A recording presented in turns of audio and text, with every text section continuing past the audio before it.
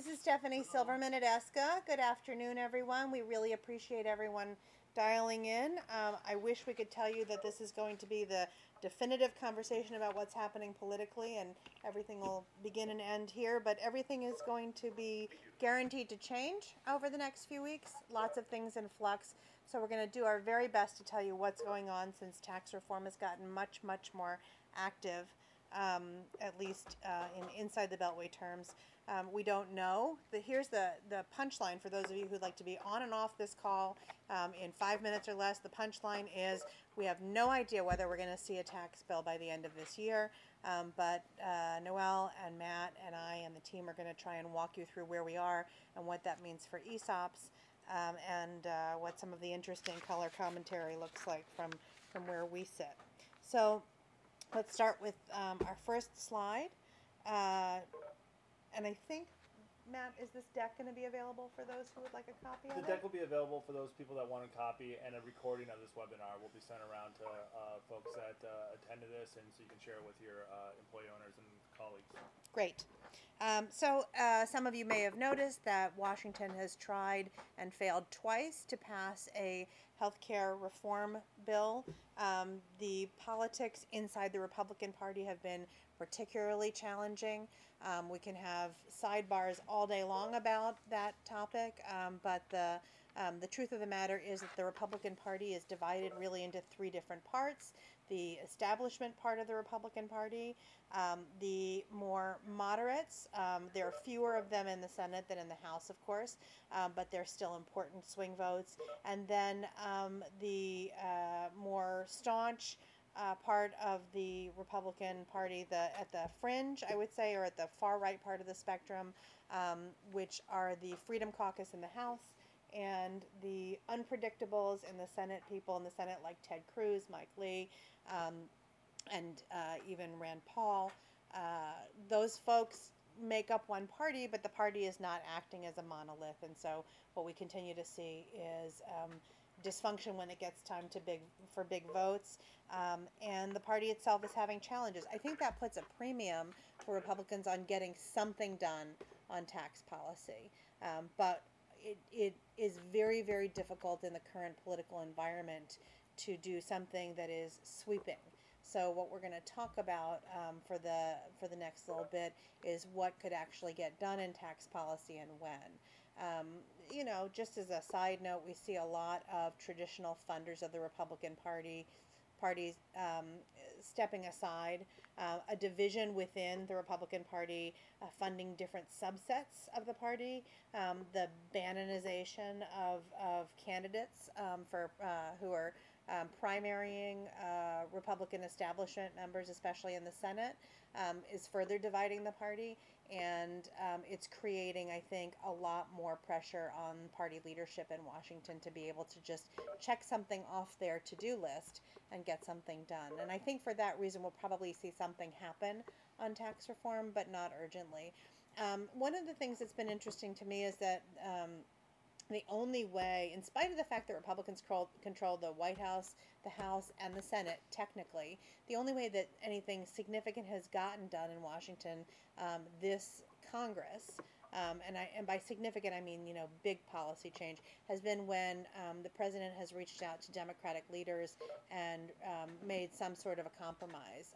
Whether that compromise has become the subject of further disagreement within the Republican Party, whether people think that the compromise was good, bad, or indifferent, it bore fruit. And for the president, who really cares about winning and getting things done, not just on the belt a great deal, he's learned that he can move policy by reaching out to Democrats, and I think that makes Democrats not fully on the bench right now. I think that Democrats are going to be interesting and appealing to Trump if it looks like the Republican Party itself is going to not be able to get something done on its own. Keep in mind that there are elections in November of 2018. We're in October of 2017, which means that we are about 9 months into this election cycle, and there are people who are dropping out of key races already because they're so frustrated about how hard it is to get things done.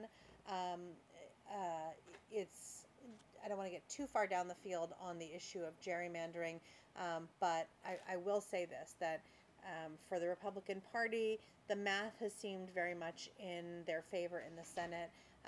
25 of 33 Senate races are Democrats defending seats. And so notionally, the Republicans should have a big advantage, but there are a lot of Republicans who are stepping out. We've seen Senator Corker and just yesterday Senator Flake announce that they just don't want to play anymore. It's too difficult to get things done, and the party's not working cohesively. That ratchets up pressure on leadership to deliver some sort of a victory on a big issue like tax reform. And if they don't, I think they're going to see, really negative outcomes for the party in the polls, more so than anybody would have expected, by virtue of just the math. One of the challenges for Republicans in general is that there is an awful lot to get done in this Congress and not very many legislative days to do it. We have the government that runs out of money on that government funding deal. The government was funded through a continuing resolution that expires December 8th. And so members of Congress are going to have to keep the government running. It always looks bad for the party in power when the government shuts down, no matter who the party in power is. And then we have some other miscellaneous pieces of legislation that need to get dealt with that will take up time. They're must-pass pieces of legislation.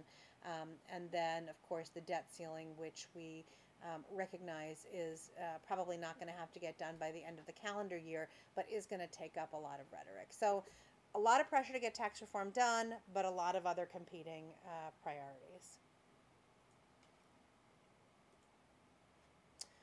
So what do we know about tax reform? Well, one of the things that we know is that in the last week or so, the president and congressional leadership, especially in the House, have been very vocal about trying to move the process forward faster. And let me let Noelle speak to what we know about the timing of tax reform and maybe some of the key elements that have been on the table. Sure. Well, the Senate passed its budget resolution last week, which allows them to pass tax reform with just Republican votes. They just need a majority of 50 votes. The House has to pass a similar budget resolution so that they can move forward. So the plan in the House right now is to take up the Senate budget resolution tomorrow. If they can get that done, it's full steam ahead on introducing a tax bill. There are a few things holding up the budget resolution. A lot of the real conservative members aren't thrilled with the Senate budget resolution, which is much more generous on spending. It's not going to do entitlement reform, doesn't pay for the tax cuts as much, but also members of Congress from high tax states like New York, New Jersey, California are very, very concerned about a proposal to eliminate the state and local tax deduction. And they may leverage their concerns there to try to work out an agreement that they will not vote for the budget unless they have a commitment that the state and local tax deduction is not going to be eliminated, that it's just modified in some way. So stay tuned. If the House passes the Senate budget resolution, they apparently are going to move quickly. House Ways and Means Committee Chairman Kevin Brady has said he will be ready to introduce a tax bill next week, so we could see something on November 1st. Huge questions as to what we will see on that. It was at the end of September where congressional Republicans in the White House released their blueprint. So it was another, short document that included 3 tax brackets at the individual rate, 12%, 25%, and 35%. It would eliminate the estate tax. It would provide a C Corp rate of 20% and a 25% rate for some pass-throughs. But either they have not worked out the details or they are not willing to even share the details within the House Republican Conference. Just earlier today, Chairman Brady publicly said, we haven't exactly worked out which income levels would get those rates, which pay-fors we're using. So we are a week out, and there are no details on, are they going to change 401ks? Are they going to, what are they going to do with the estate tax? We just don't know yet. So we will all be talking to members and waiting until something comes out, possibly next week. And they really do plan to move fast in the House. They could introduce the bill next week. The following week, they could be having their House Ways and Means Committee markup where they consider and vote, make changes to the bill. vote on the bill. If they get it out of committee, then they can be on the House floor by the following week. So we're talking House passing a bill before Thanksgiving so that they can go home and to their constituents and say, we passed tax reform. Over on the Senate side, they could just be a week behind. I mean, we think that's really, really optimistic given we haven't seen much from the Senate Finance Committee this year. And they will probably be reluctant just to copy what the House has done, just to retain their authority over coming up with their own package. But while it's very, very ambitious, there is certainly a chance that both the House and the Senate could pass their own tax plans before Thanksgiving, and then those would, of course, would have to be reconciled into one plan in a conference committee before anything gets to the president. So at a high level, I think there are a few things to point out here about the knowns. One is, as Noelle is suggesting, that while a lot of the details aren't clear about how pass-throughs would be taxed, pass-throughs themselves are being dissected and put on the table in a very big way. We've talked at ESCA's table for a long, long time about how, about how important it is that we pay attention when pass-through corporations are being,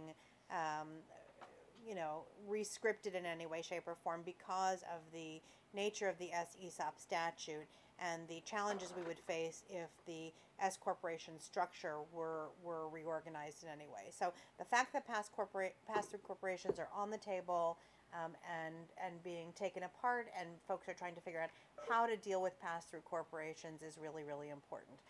To be clear, I know that some of you have questions about how pass-through rate changes would affect S corporations in general, and the answer is that there is no conversation right now about creating a new tax on S corporations themselves, that these would continue to be taxes as we currently understand it on the S corporation shareholders. And the reason that that's the case is because there's been a very active dialogue about trying to create guardrails around these new pass-through taxes to make sure that they don't get misused by individuals, and there's recognition that the pass-through rate on income in the pass-through corporation will be paid by the individuals who own them. So for the time being, we understand that that rate is on individuals, not on the entity, and I know that that's a big concern because if we move to an entity level tax for an S corporation, that creates new questions for S corporation ESOPs. I think we've been very, very happy to see that there haven't been any direct bullseyes placed on ESOPs' backs. But again, that doesn't mean that we know that we're through the woods yet. So what's not known? Can Congress pass their budget so they can use reconciliation? We think they will. The House is acting on that now. The Senate passed a budget, as Noelle alluded, that really reflects a lot of the priorities of the House. So we think that they'll get through the budget discussion, that they will be able to use reconciliation to do some sort of a tax cut. I will say this about reconciliation. I don't know how relevant the reconciliation process will be if Republicans themselves fall off the bandwagon in the tax policy making process. There is a very good chance that policymakers will have to reach across the aisle and bring Democrats into the conversation. And there are at least a handful of Senate Democrats who have been actively collaborating with the president. Democrats like Joe Donnelly in Indiana, Heidi Heitkamp in North Dakota, Joe Manchin to a lesser extent in West Virginia, all of whom are kind of leaving their options open for where they go on a tax bill. So it may be a bipartisan tax bill regardless of whether they use reconciliation. The cost of the package is a huge issue. And the reason that it's a huge issue is that there are real ideological disparities within the Republican Party about whether or not passing a tax rate cut, which is much more likely in my view, a rate cut or a series of rate cuts with some odds and ends at the perimeter to pay for it, rather than a sweeping change in the way that we tax. How much we spend on a net basis to lower tax rates is a big issue. There are Republicans like Bob Corker who have said no way, no how should that package create a net new cost to the country, add to the deficit. There is the rule that people have been talking about for a long time of dynamic scoring, which means that you can look at an economic measure and think about how it would affect the economy dynamically, whether it would create more jobs, whether those new jobs would yield additional payroll taxes, and whether, in a dynamic sense, it would create either net new revenues or be a push. They can use dynamic scoring, but there is going to be an ideological battle within the Republican Party still, in the House as well, about whether or not folks will agree to let a tax cut be large enough so that even in the short or medium term, it creates new obligations in terms of the federal deficit. Why is that important? Because the more it's going to cost and the more pushback that leaders are going to get from their own party, and never mind Democrats, who broadly speaking don't want to see rates go down for wealthy companies or for wealthy individuals, and Democrats have said we don't want to see any net new additions to the deficit either. Most Democrats have said that. That drives how much pay-fors are needed, and ESCA has always been fixated on where are people going to get the money to offset the cost of the tax cuts. So we don't know is the answer to the question. Are ESOPs on the table? Not per se. Are S corporation changes on the table? They are. Are there changes on the table, Noel spoke to this, to retirement savings plans? And would those impact us directly and indirectly? They could be. I think we still have a lot of information to gather. We're going to be pushing out a lot more intelligence over the next couple of weeks. What is the president going to do about all of this? He's tried already to make pronouncements about what will or will not be included in the tax package. Some of the more, some of the braver members of the Republican Party who are willing to take on the president, which is a very difficult thing to do right now politically, have encouraged him to sit back and be a little bit more patient and let Congress do its job. It's not the president's temperament to sit back and let other people drive. And so we don't know whether the president will change the direction of the package one way or the other in the next few weeks.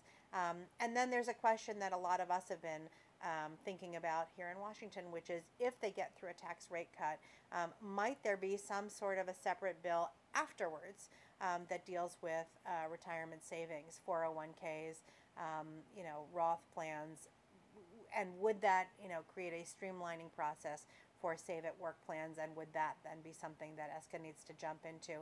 Anything is possible. It's still very much out there and on the table.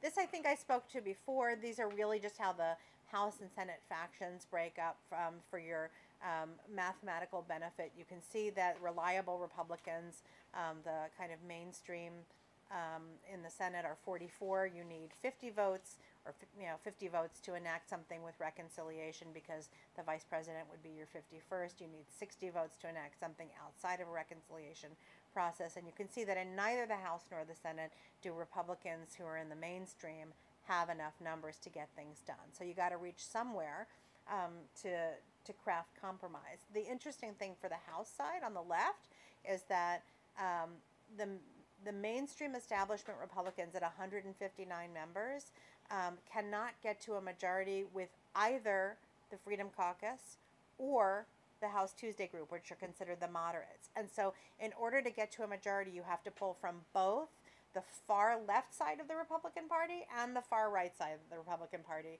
which is a lot of why the party is having such a difficult time getting legislation enacted. I would say also that with elections coming up, with a lot of interesting dynamics in across the country, people very angry with Washington for not being able to get work done, that the Republicans who return to Congress in both the House and the Senate will probably be fewer of the Main Street or reliable Republicans and more people who are at the fringes of the party itself, and that's going to make driving that train, right, and pulling the party together on any big policy issues really, really challenging. So the worst jobs in Washington right now seem to be Paul Ryan's and Mitch McConnell's. I think that, an interesting footnote here, the person with the lowest popularity rating in the country right now is Mitch McConnell with a whopping 9% popularity rating. So if you're anybody in any job, you're probably better loved than Mitch McConnell. So that should make everybody feel good today. more about the faction building around key themes. This is just to give you a sense of where these mini coalitions are forming. Again, the Republican Party, not a monolith. You're seeing people kind of pick different subsets of high-level issues and push them. So in the House, you've got a group of folks, principally from the coasts, right? The California, New York members, and other states where the state income taxes are particularly high, who are fighting tooth and nail to preserve that state and local tax deduction. Why? Because it would hit their constituents hard, and that is still very much on the table as a possible offset for tax rate cuts. You see, Brady and Ryan, they're really spearheading the idea of permanent reform. One really important note here, a reconciliation package only lasts for 10 years. So at the end of a 10-year period, all of the policy changes that are achieved through a reconciliation package would expire unless they're automatically extended. That's created a sub-industry in Washington of people who lobby for what we call extenders, to extend expiring tax provisions. May we never be in the extender lobbying business, because it's kind of the same thing year in and year out. So Ryan and Brady would like to see permanent reform because it's good for business and it's good for the business of Congress. And then in the Senate, Corker and others are screaming about making sure that, as I said, tax policy changes don't hit the deficit. Rand Paul has said anything that looks like a tax hike is a bad thing. I'm going to vote against it. And then there's a growing chorus of people who are speaking up and talking about the importance of prioritizing the middle class, which is a nice place for the ESCA narrative to fit in, but it hasn't specifically embraced ESOPs. Some of you, I would say that for the most part, those who have been supportive of ESCA's legislation tend to fall in the mainstream, just because numerically that's where most members tend to fall. But we definitely have members who are further down the political spectrum, and the moderates in the mainstream tend to be where most of ESCA's allies are in the Senate, and that's just because in the Senate, I think the further down the spectrum you go with Republicans, the less you have support for tax provisions that drive certain social behaviors, if that makes sense.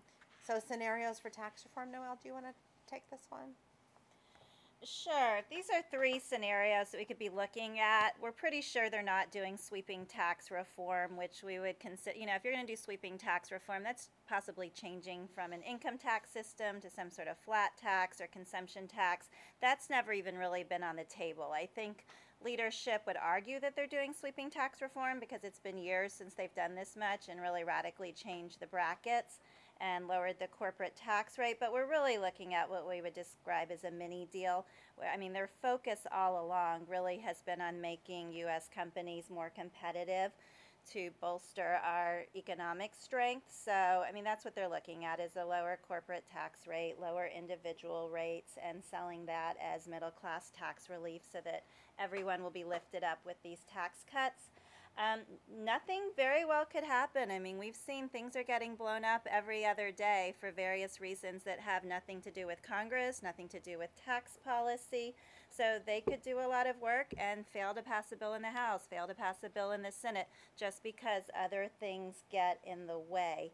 That's not to say that if those things happen, that Congress doesn't keep trying, given that they have to do this. I think the Republicans feel a real sense of commitment, which has lessened their commitment to a balanced budget and not increasing the deficit through tax cuts, when the number one priority really becomes just get it done.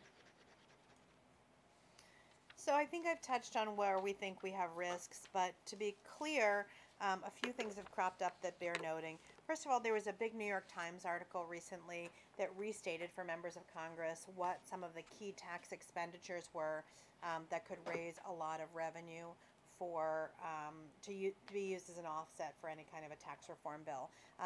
One of the items on that list was what they call special benefits for ESOPs. To be clear, that list is a technical list that's been out there for a long time. It's not new that there's a list of tax expenditures. The government keeps a list of every tax measure that was created by Congress to have a specific intended social or economic outcome and what the foregone revenues are by the estimates of the Joint Committee on Taxation. Two notes here. One, we haven't seen ESOPs pop up in the mainstream press as a potential pay for in a very long time. That's, I think, due to a very active advocacy effort by the ESOP community, ESCA, and others. And two, according to that article at least, the cost of the ESOP tax expenditure, meaning how much money the government would get back in real terms by getting rid of the ESOP tax benefits, all of them, not just the UBIT exemption, but all of them, is now estimated to be $23 billion over 10 years, or $2.3 billion a year that the government is forsaking. So let me stop here for a moment, because I know in the ESOP community a few things happen. One is sometimes people run around to policymakers and say, we know we cost $23 billion, but don't touch us. I'm asking you to please not say that. It's not a really good idea. It doesn't help anything. It's not that we're hiding the number. It's not hidden. It's just that that number doesn't really, there's a lot of lack of clarity around that number. We don't know what portion of that number is estimated to be the SESOP portion. We can assume that it's a large portion of that number, but there's no benefit in touting it. And two, I know that there's a subset of our members who will come back and say, but that doesn't take into account how much money the government gets back over time, the dynamic benefit to the government of having people work for ESOPs and having them save more in their ESOP accounts and then paying ordinary income taxes at the end when they get their money out. Let me remind you all that ESCA has looked at those numbers, and the very serious reality is that there are IRA rollovers now of ESOP stock, and that pokes a very big hole in the math of that argument, so we're not pushing that narrative because it doesn't help us either. We can talk ad nauseum about the extraordinary benefits to community, to the national economy, to companies, to jobs, to you all, to your employees of the SESOP, but we're not going to argue with that $23 billion number. We're not going to win that fight. And it reminds us that we have to do a lot more educating of a lot more members. So, you know, what other risks are out there? I think this conversation about pass-through treatment is a risky one because anytime pass-throughs are on the cutting room floor, we have to worry about how they put them back together again. One of the themes that started to emerge in the last few days has been an effort to try and differentiate pass-throughs in the services industry from pass-throughs in other more quote-unquote traditional industries. That's not a good conversation to be had at all. We don't want any conversations out there about what a good pass-through looks like and what a bad pass-through looks like, because it could inadvertently sweep up ESOPs in it. And then, you know, should we integrate all forms of pass-throughs, as Senate Finance Committee Chairman Hatch has talked about on occasion, into a single kind of a pass-through? That would be a huge problem. Retirement savings, we definitely focus on retirement savings measures. President Trump was in the news this week saying there won't be any limits on your 401ks. You know, whether or not that actually bears out, the notion of limiting how much can be saved in a qualified retirement savings plan is also a conversation that we want to be mindful of. And then, of course, budget gimmicks that are achieved through changing the way retirement plans are treated in the tax code, moving the tax benefit earlier or later, could also make ESOPs look different from other qualified retirement savings plans, and in that sense probably also don't benefit us. So we have a lot of things that we're watching in this conversation, even if, as Noelle says, it's probably going to be a narrower package at the end of the day. There's a lot of moving pieces right now. Timeline. I'm going to let Noelle take this one. There's not much time left before the end of the year, and they do have a lot to do, as Stephanie mentioned at the beginning of the discussion. We've got to keep the government open in December, might be looking at the debt limit. So in addition to a major tax package, Congress will be busy. Again, they're highly, highly motivated to get moving and to act. So the timeline could be as fast as I mentioned earlier, with seeing a bill next week and then action in the committee the following week. They really could move it along, but they've got to hustle. House Speaker Paul Ryan has already said we're going to get this done if members have to stay in Washington through Christmas time.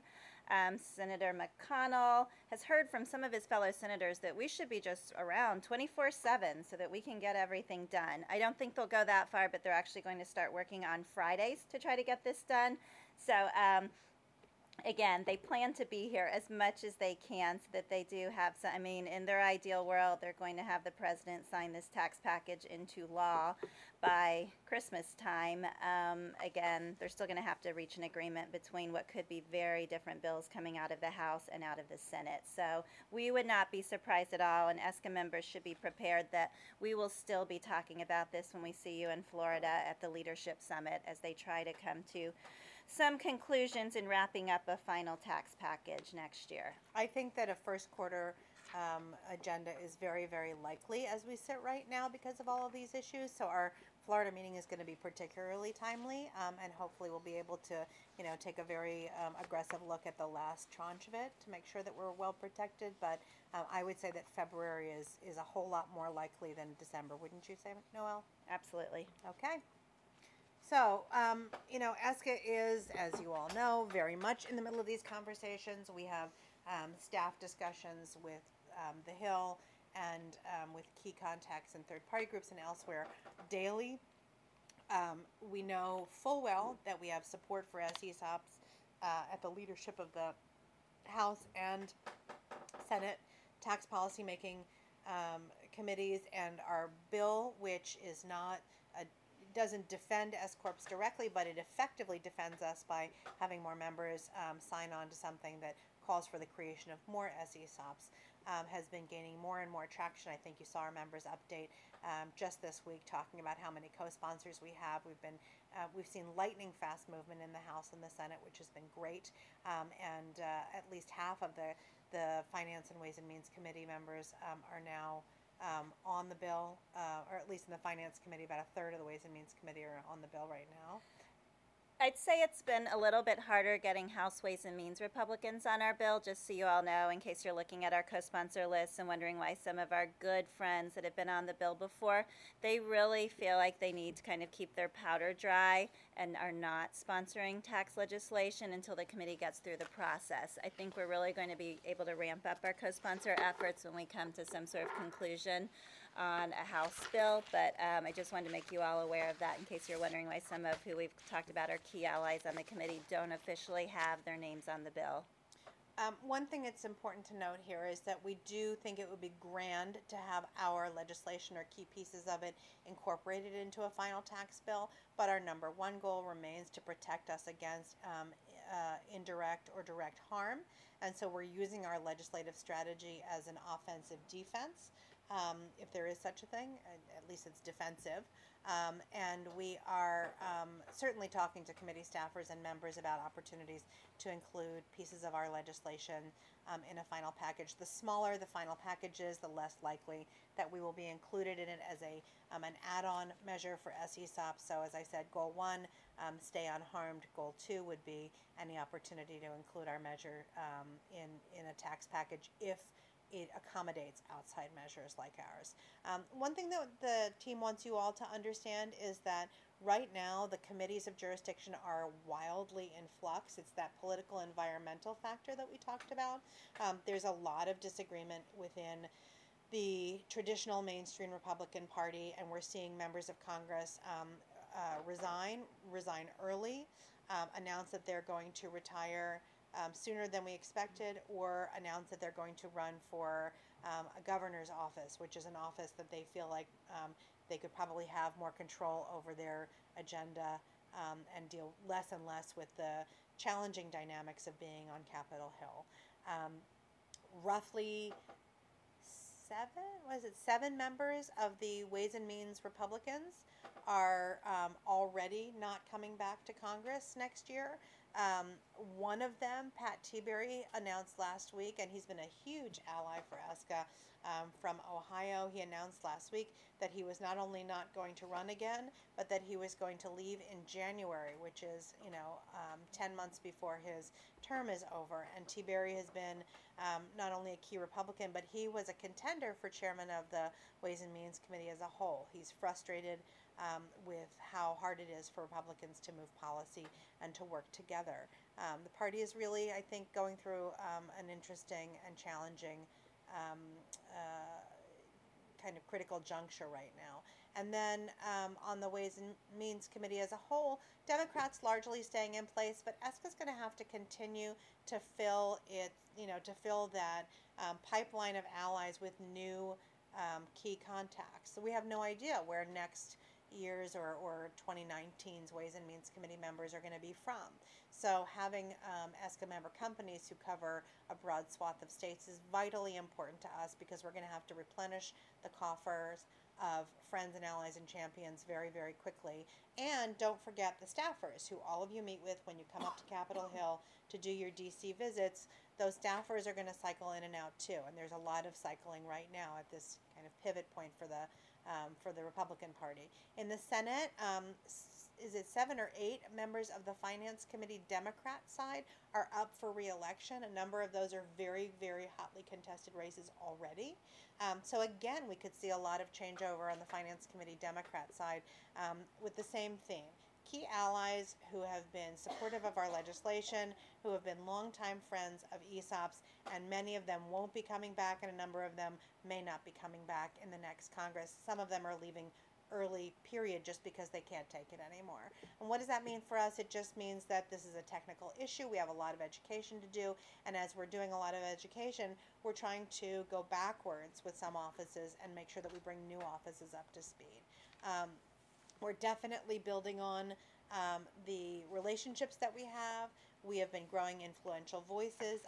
Some of you may have seen that there have been op-eds that ESCA has helped shepherd. Our communications efforts have been significantly ramped up. So there was an op-ed a few weeks ago by former Senator Sununu of New Hampshire that touted ESOPs as something that works in the tax code, not an accident. There was an item by a well-known policy insider, Ike Brannon, said essentially the same thing. These things are not happening accidentally. We're working actively with thought leaders to try and cultivate their awareness and to leverage their voices to make them more present, so that we can then take their writings and their analysis and bring them back to the people who are in charge. Obviously, we're still working on getting out our own messages through our own companies. I know that our Hamilton Place Strategies partners have been very actively involved with a number of ESCA companies working on getting pieces placed in your local papers as well. Let me remind you of 2 important things. First of all, a number of us will be in Las Vegas for ESCA's 4th quarter board meeting. The week of November is at 7th, the back end of that week. If we haven't seen you in a while and you'd like to reconnect just to learn more about what ESCA's up to, because you were sad to have missed our September conference, because you want to know what we're going to be talking about in February, reach out to our team here. Deandra Brennan's probably the best person to connect with. But you can talk to anybody in our group, or Lori Brackage, Monica Farrow, who does membership engagement also, and we'll try and set up something so we can visit a little bit there. And then please take a look at the online posting for our fantastic February conference. We feel very, very excited about the lineup that is beginning to come together for that, and that is President's Day week in Naples, Florida. I think we've been clear as day, Matt. Yep. Thanks everybody for joining. A recording will be sent around here shortly, but thanks for joining us for this webinar. Have a nice day. Have a great afternoon.